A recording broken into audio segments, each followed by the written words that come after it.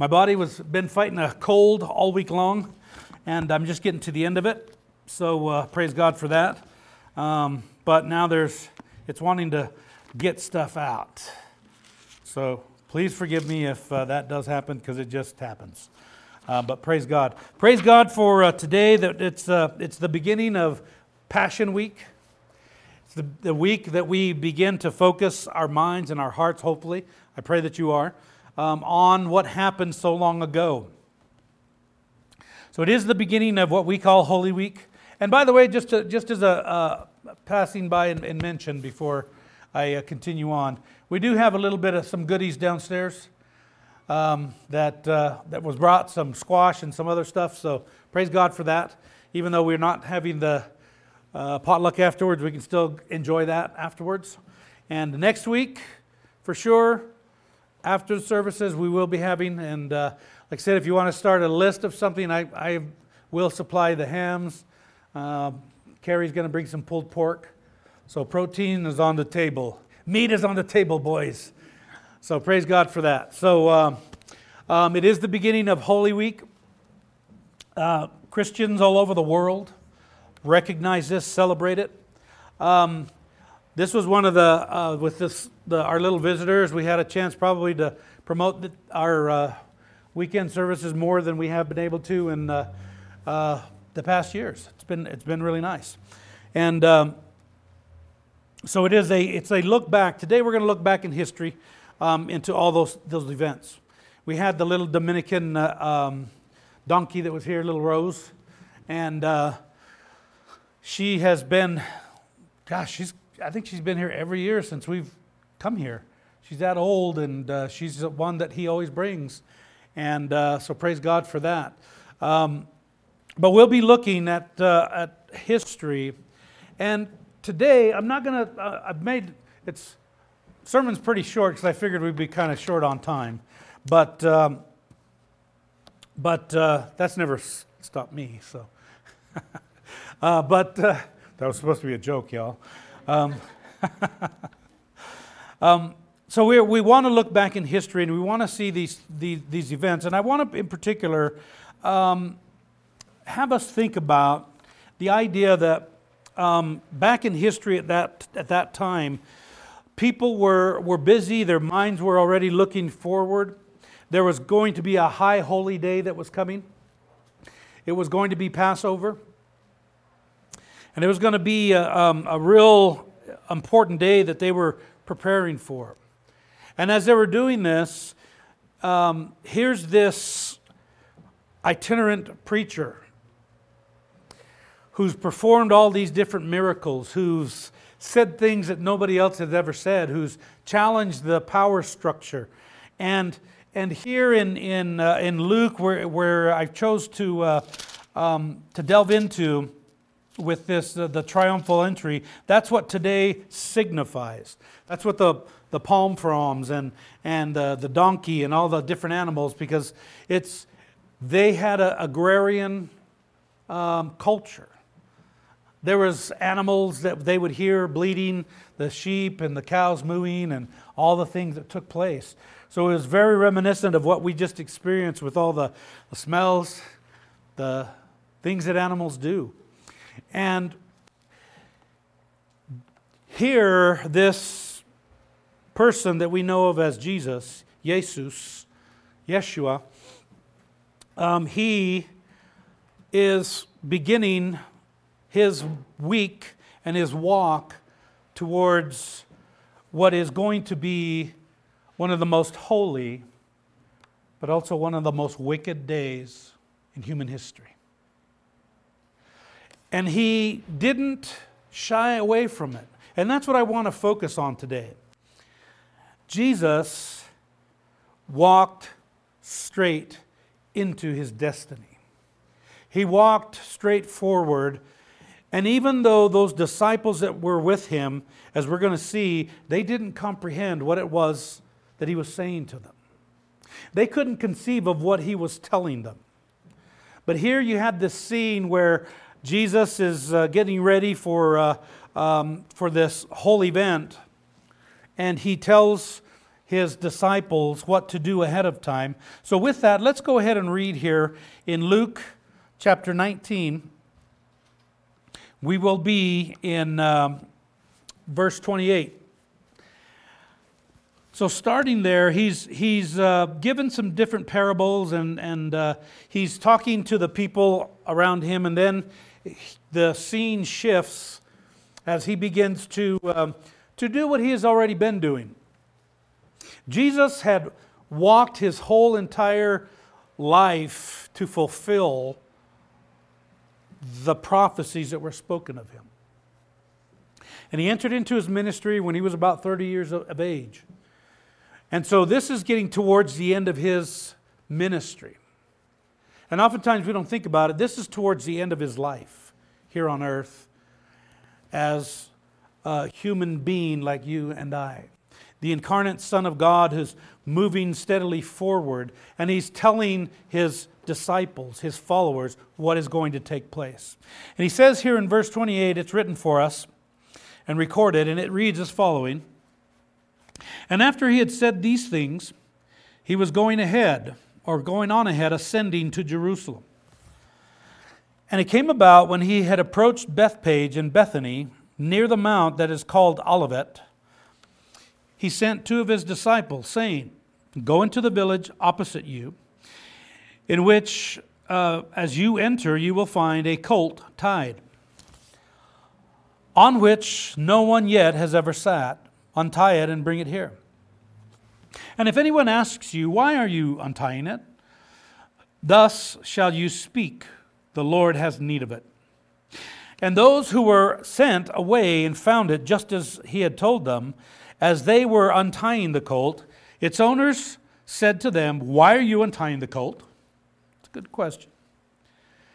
And they said, Lord, the Lord has need of it. And they brought it to Jesus, and they threw their garments on the colt and put Jesus on it. And as he was going, they were spreading their garments in the road. And as he was now approaching near the descent of the Mount of Olives, the whole multitude of the disciples began to praise God joyfully, with a loud voice for all the miracles which they had seen, saying, Blessed is the King who comes in the name of the Lord. Peace in heaven and glory in the highest. And some of the Pharisees and the multitude said to him, Teacher, rebuke your disciples. And he said to them, I tell you, if these become silent, the stones will cry out. And when he had approached, he saw the city, and he wept over it, saying, If you had only known in this day, even you, the things which make for peace, but now they have been hidden from your eyes. For the days shall come upon you when your enemies will throw up a bank before you and surround you and hem you in on every side, and will level you to the ground, and your children within you, and they will not leave in you one stone upon another, because you did not recognize the time of your visitation. And he entered the temple and began to cast out those who were selling, saying to them, It is written, My house shall be a house of prayer, but you have made it a robber's den. And he was teaching daily in the temple. But the chief priests and the scribes and the leading men among the people were trying to destroy him. And they could not find anything they might do, for all the people were hanging upon his words. Let's pray. Father, thank you for these words that we have recorded for us. Thank you, Lord, that your Holy Spirit moved men to write these and record these, that we might know what took place, that we might see the importance of those old prophets, that they would illumine our minds and our hearts even more now than they did then. It was obscure to the people at the time, but it becomes more and more clear as we go on and we mature in the faith and we see the importance of it. Lord, we thank you that we have these written and that you are the one who leads us and guides us We thank you. Help us to hang on every word of Jesus, just like the people of that day. And Father, I pray that you would be glorified, that you would be magnified, that we remember. We remember all that took place because you recorded it for us, that we might know you. And for that, Lord, we can't thank you enough, but we do thank you. And we praise you that we have this here so that we can know you and know what took place. Thank you, Father, for everything. In Jesus' holy name, amen. Excuse me. That might happen a time or two. So, imagine Jesus knowing what's coming. And how do we know what he has said that he knows? How do we know that he knows what's coming? And how do we know that the disciples were told? Well, he tells us specifically, it's written for us in Matthew chapter 20, verses 17 through 19. And we'll go through these kind of quickly. Because the title of the message is, "For Whom Do You Wait?" The people were waiting for the Messiah to come. They knew that it was foretold that there was one who was going to come.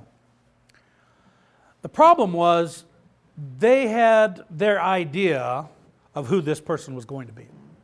They had fixed in their minds and in their hearts what to expect and what not to expect. And those expectations were very self-centered. They were centered on self and self-preservation and self-aggrandizement and the like. They weren't about the things of God because they couldn't understand. And we're going to see that. In Matthew chapter 20, verses 17 through 19, Jesus is with his disciples. There's a group of them that are there with him.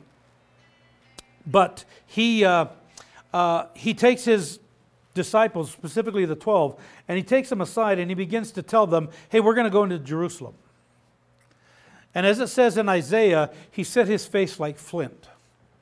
He went forward. He knew what was going to happen. He was headed toward the most horrific and the most wicked and the most evil and dark day in human history. And oftentimes we don't think about that.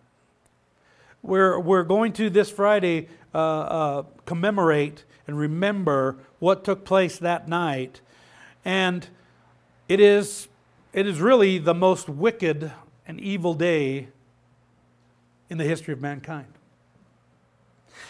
It's when man in his fallen nature and his jealousy and his pettiness and his sinfulness essentially wanted to eliminate God from all of history.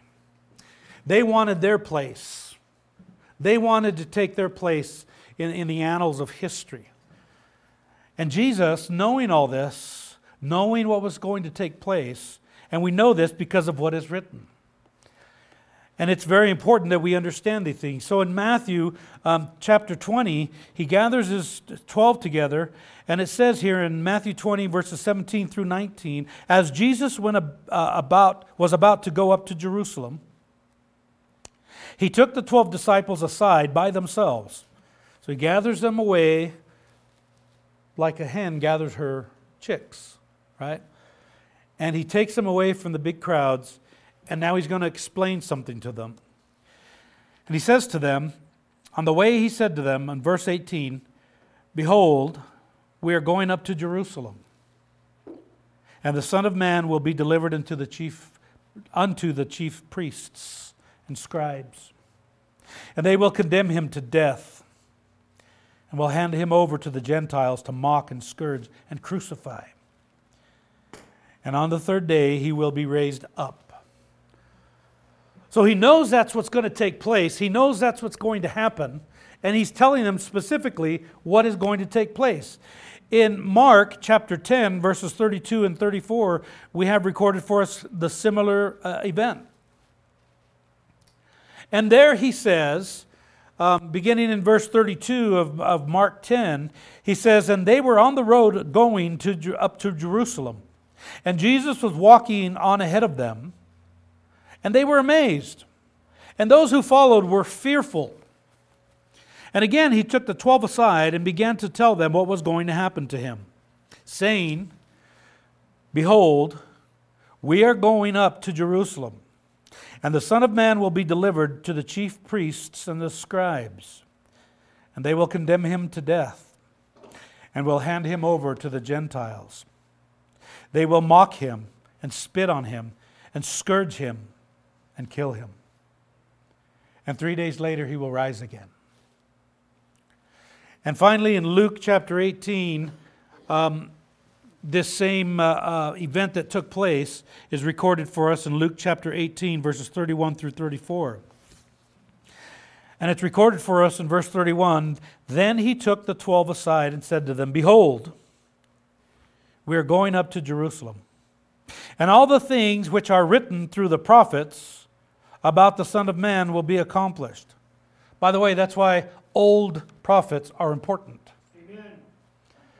Because they tell us exactly what to expect. And they're just as important, if not more so today, than they were then. Because like I said that for them at the time, these prophecies were pretty obscure. They really didn't know these things. And in fact, it wasn't until after the resurrection, in one of my favorite passages, where Jesus himself, as the risen one, explains to them from the Scriptures everything. And he says that it's recorded for us in Luke that he explained everything from Moses forward, and all the prophets that spoke of him, that spoke of what was to take place. That's why they're important. That's why we need them. That's why we need to stress them. That's why we can't just set them aside. That's why we don't just unhitch the Old Testament from the New Testament. Because he says right here specifically, Behold, we are going up to Jerusalem, and all things which are written, where they're written, in what we know today as the Old Testament. In those days it would have been in the scrolls, which are written through the prophets about the Son of Man will be accomplished. They will be. Then he says in verse 32, For he will be handed over to the Gentiles, and will be mocked, and mistreated, and spit upon. Goes into pretty good detail. Tells them exactly what's going to happen. And after they have scourged him, they will kill him. And I love this. On the third day, he will rise again. Now listen, this is why I've titled this message, For Whom Do You Wait? Because the very next verse says, But, this is what Luke, and thank God for Dr. Luke who wrote this, and recorded it for us, because he was getting the information from these very people, the eyewitnesses, and he says, writes of them, But the disciples understood none of these things. And the meaning of the statement was hidden from them, and they did not comprehend the things that were said. So Jesus is in essence alone. They don't comprehend. They can't comprehend. It was hidden from them. Well, who hid it from them? Did Jesus hide it from them? He just told them exactly what was going to happen. I don't know if you've ever sat and pondered this whole thing. It was specifically kept from them. And as I've said before, I believe at this time they were not regenerated yet. They couldn't understand. They didn't have the Holy Spirit. That would come later, some 70 or plus days later after this time. And they couldn't understand. It was kept from them. It was hidden from them, and they did not comprehend. You know what they heard when Jesus was telling them exactly what was going to happen? Wah, wah, wah, wah, wah, wah, wah, wah. That's all they heard. They didn't get it. And he didn't let that stop him. You know, if you read from the triumphal entry all the way until the night that they came and got him, and the night on which he was betrayed, he went forward and he taught. He didn't focus on what was going to happen. He's told them what's going to happen. He's told them how they're going to treat him. He's told them about the injustice. He's told them about that. And I want you to imagine that. Imagine that you're a week out and you know you're going to be in a certain place and you're going to be amongst a bunch of people and you know that you're going to be given over to the law and they're going to spit on you. And they're going to mock you. And they're going to beat you. And after all that, after they've falsely committed you and falsely sentenced you and falsely tried you in a kangaroo court, they're going to kill you. And they're going to hang you on a cross. Imagine not thinking about that.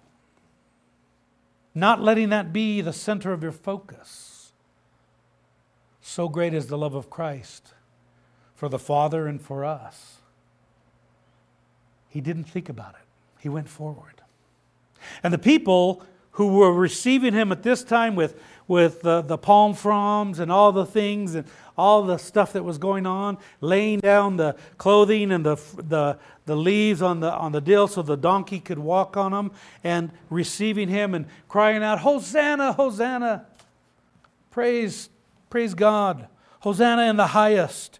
Blessed is the King who comes in the name of the Lord." Imagine, after all that, the rejection,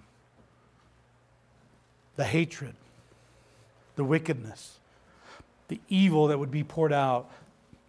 And he didn't let that stop him. Jesus was not deterred from any of those things, about any of those things.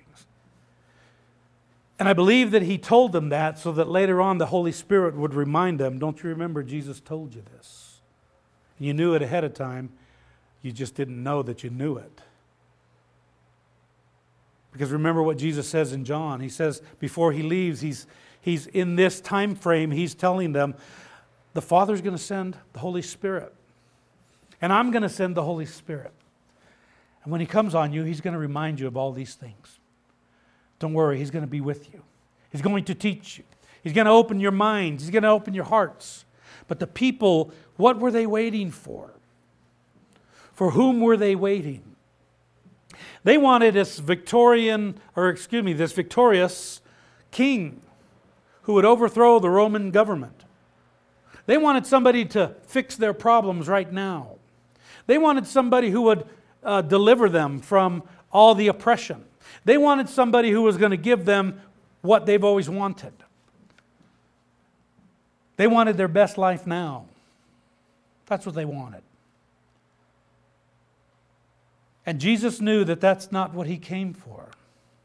And they couldn't understand that that's what he came for. They had a whole different understanding. And so Jesus wasn't deterred by any of that, knowing all these things. He wasn't deterred from the purpose that he was sent to earth for. The purpose of the incarnation, the purpose of the eternal Son of God taking on a body of flesh like yours and ours and mine, to be able to walk forward and to continue on this journey. He came that we might have life, and that abundant, knowing all that was going to happen. He told them ahead of time. It wasn't hidden from him, it was hidden from them. Because they were already fearful. They knew that these guys wanted him. They knew that the priests and the scribes and the Pharisees and the Sadducees, they knew that they wanted to kill Jesus. And in fact, somewhere it's written for us in one of the Gospels where I think it's Philip who says, let's just go to Jerusalem and die. Because he knows. It's recorded for us. He's like, that's what we're going there for, I guess. So he understood that they were going to be the ones. What he didn't understand was that when this all took place, that they would be scattered. And they would leave their shepherd. No, he didn't let that deter them. He didn't let the knowledge of the unbelief of the people, his people, he didn't let that stop him from doing what he came for. from completing the foretold reasons for His coming. And in your bulletins, you have all those areas in Scripture that kind of speak of this ahead of time. To fulfill the law, to live that perfect life according to the law, which we can never do, and die a death which we can never die. He went forward. He persisted. He didn't let that stop Him. It didn't deter Him. He went forward, and I think it's important for us to think about that. Normally this time of this message is a lot more uplifting, and we're talking about those glorious things, but we cannot forget that. We cannot forget that He knew all of these things that were going to happen, and still He went. In spite of the inability of these 12 men to grasp what it was that was really truly happening. And He didn't look at it as a betrayal, except for the one who betrayed Him. And even him He loved. He didn't let that stop Him. But the people were waiting for something that they misunderstood. They were waiting for someone who they had created in their own minds. And so it is today. Some of the people that we talk to have their own idea of who Jesus is. And they don't know the true Jesus. In fact, they say things like, hey, we don't even need to pay attention to those old prophets. We can't let it override the new stuff, because the new stuff is cooler. The new stuff's for the cool kids. That old stuff is, No. It's not like that at all. It's just the opposite.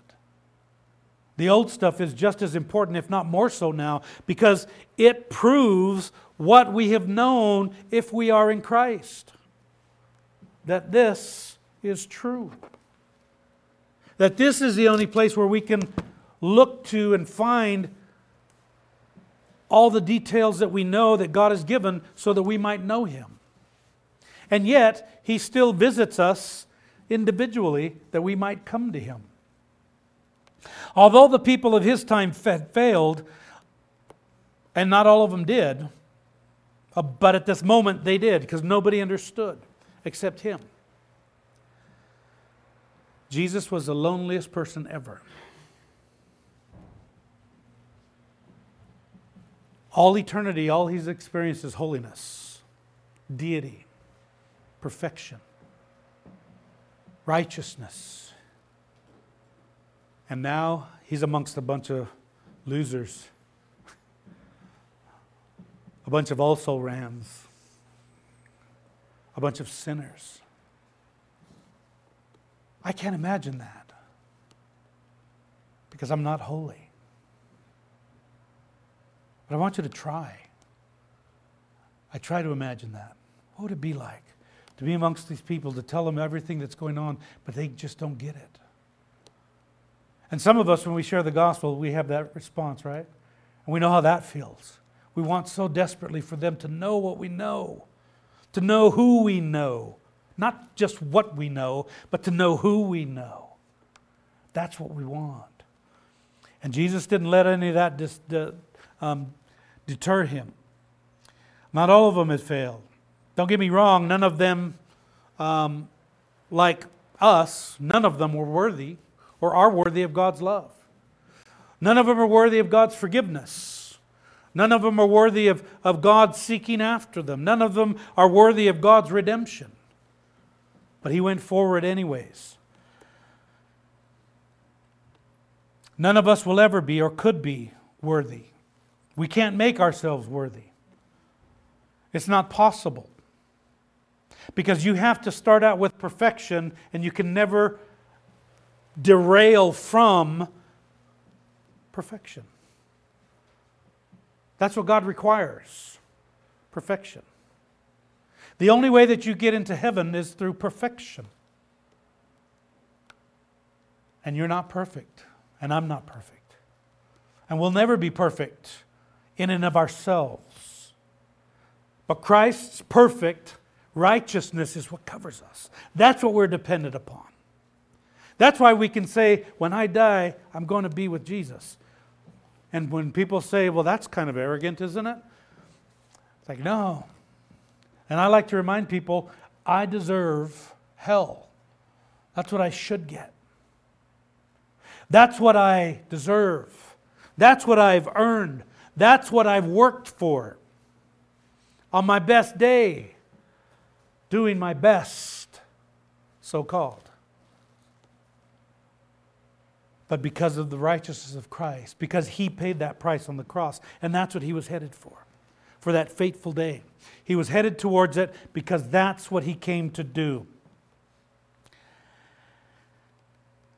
And all it took was for God to intercede on their behalf and to intercede on our behalf. That's what He does. And if it wasn't for the fact that God does intercede and causes us to be regenerate, none of us would be saved. Not a soul would be saved. We'd all be walking on rotted wooden floors that are hovering over the pits of hell. That's what we would be doing. Just waiting for that moment for that floor to give in, and we would fall into the depths of hell, into the hellfire forever, into contempt eternally. But that's not what Jesus came for. He came so that we might have life, hallelujah, and life abundant, praise God. That we might be saved and redeemed. That's why we celebrate this time. He didn't let that deter Him. He didn't let that stop Him. He didn't let all the negativity and all the stuff stop Him. No, He had a job to do. He came here with a mission. And His mission was completed. Unlike the George W. Bush debacle when he said mission complete, he was wrong. It was way back in the 90s. You probably don't even know what I'm talking about. I'm a little bit of a news junkie, so I do. But, unlike them, and I've heard, and it's sad for me to say this, but I've heard some pastors in supposed Christian churches that say that this was Jesus' greatest defeat. This was God's failing. I would dare say, if I had a chance to speak with those pastors, you don't know what the gospel is about. You need to check your salvation, because I don't believe that you're saved if you actually believe that. You have no idea what the cross was about. You have no idea what it was that Jesus was headed towards. He was headed so that He could redeem humanity to God. So that He could give us new hearts. So that He could make us born again. So that He could make us regenerated. And so that He could make us new creatures. That's what He came to do. To remove from us the guilt of our sin and to pay for it. He came so that your name would either be written on that cross or not. For whom do you wait? That's the message that I got from this as I'm thinking about this, and I'm thinking of this for myself. Who am I waiting for? Am I waiting for that Jesus that will be the one who you join the crowds on the day when you have a choice? And you say, crucify! Crucify Him! Away with Him! And even more so when they say, let His blood be upon us.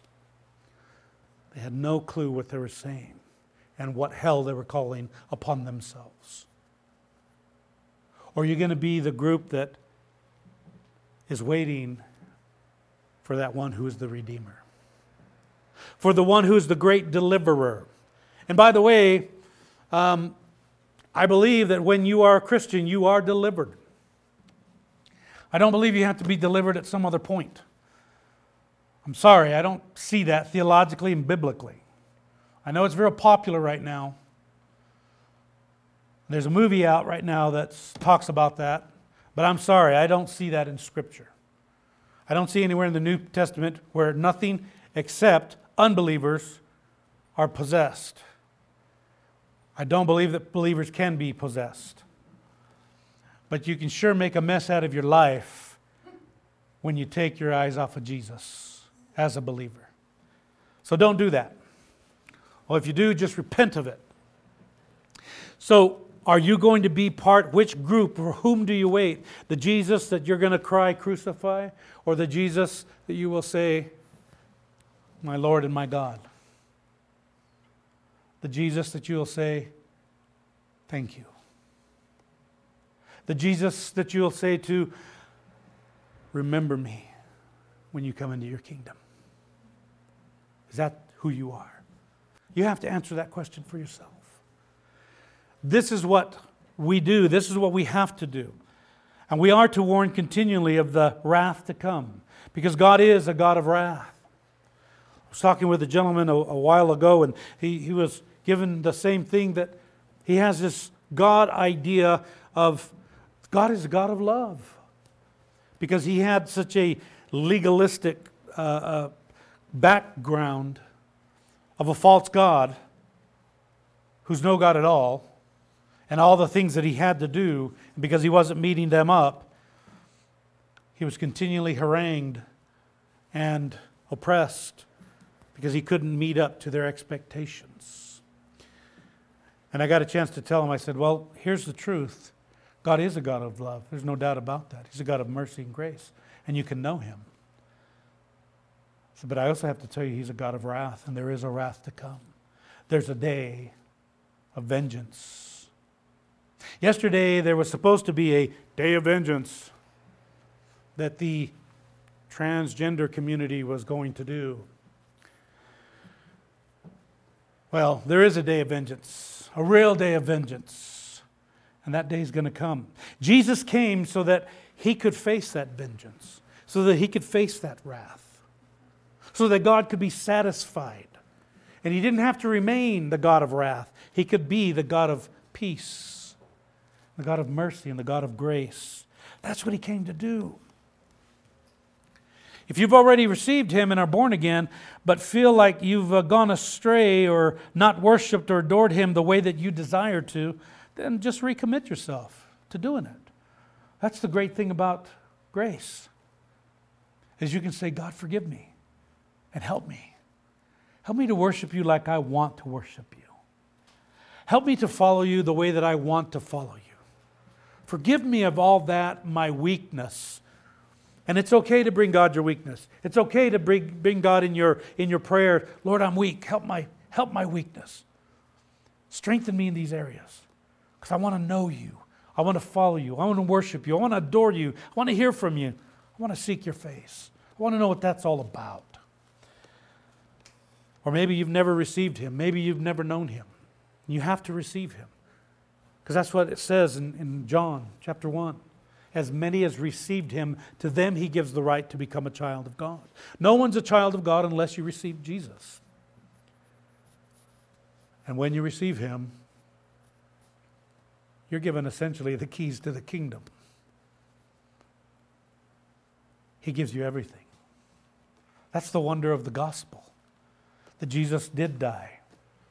An innocent, the only innocent person that's ever lived. He came and gave his life. He didn't let it stop him. He continued on, and that's what this celebration is all about. That we can celebrate, he did it. He came. He entered Jerusalem knowing that he's going to be betrayed. He did it. He has done it. There was no defeat for God. There was no defeat for Jesus. That's what the enemy thought. It's very possible that that's what the enemy always had in mind. Oh, if we can just kill this person, then we don't have to worry about him anymore. Boy, were they wrong. Boy, were they wrong. And when they see him coming back in the clouds, forget about it. The majority of people are going to be fearful, because vengeance is coming. Even though the people rejected him, he came. He went forward. He came to do what he had been called to do. But there's also that same day that vengeance will come, is the same day that we will be united with Christ once for all. Never again to be separated. Never again to be people of faith. It's kind of hard to think about. We won't be people of faith at that time anymore. Because you won't need faith. He'll be right there. He'll be real. Not that He's not real now, but I mean, we will be able to physically see. Physically. And He's going to wipe away every tear. Yes, if you're His, if you repent of your sin and come to Christ and believe in Him and trust in Him and receive Him, He will touch your face and wipe away the tears. That's what is promised. That's what this is about. That's why it's a celebration. That's why it's such a wonder. Knowing everything that was going to happen, He still came. And He has done it. He has done it. So let us rejoice in that. Let us rejoice. If you've never received Him, cry out, Hosanna, save now. That's what it means. Cry out, Hosanna, save me now. And God will. Because it says that anyone who calls upon the name of the Lord will be saved. You will be. If you go to Him by faith. And you just repent of your sin and come to Him. That's what He came for. Which group are you going to be in? The one who just wants all of God's privileges and all of God's stuff? Or would you be broken enough to cry out to God and say, I'm a sinner and I need forgiveness. Save me now. That's what He came for. That's what this whole week is all about. For whom do you wait? The Jesus who you cry, crucify, or the Jesus that you'll say, remember me when you come into your kingdom? Let's pray. Father, how we thank You for Your goodness and Your grace and Your mercy. Thank You for Your kindness and Your glory, the wonder of You. Thank You for the beautiful weather that You gave us that we asked for, Lord. You're so good, beyond what we can think or imagine. Thank You, Lord, even for the snow that's to come. Thank You, Lord, for everything. Thank You for Jesus, that He went forward. Help us to receive that Jesus who would go to the cross and carry our sin and carry our burden. That's what Your word says. And by His stripes we are healed. He was wounded for our transgressions. He took it all there at the cross. Thank You, Lord Jesus, for facing that wrath that I will never have to face. Thank You for this day. Thank You that we can worship and know You. We praise You, Lord. We thank You. We bless You in Jesus' holy name. Amen. Amen.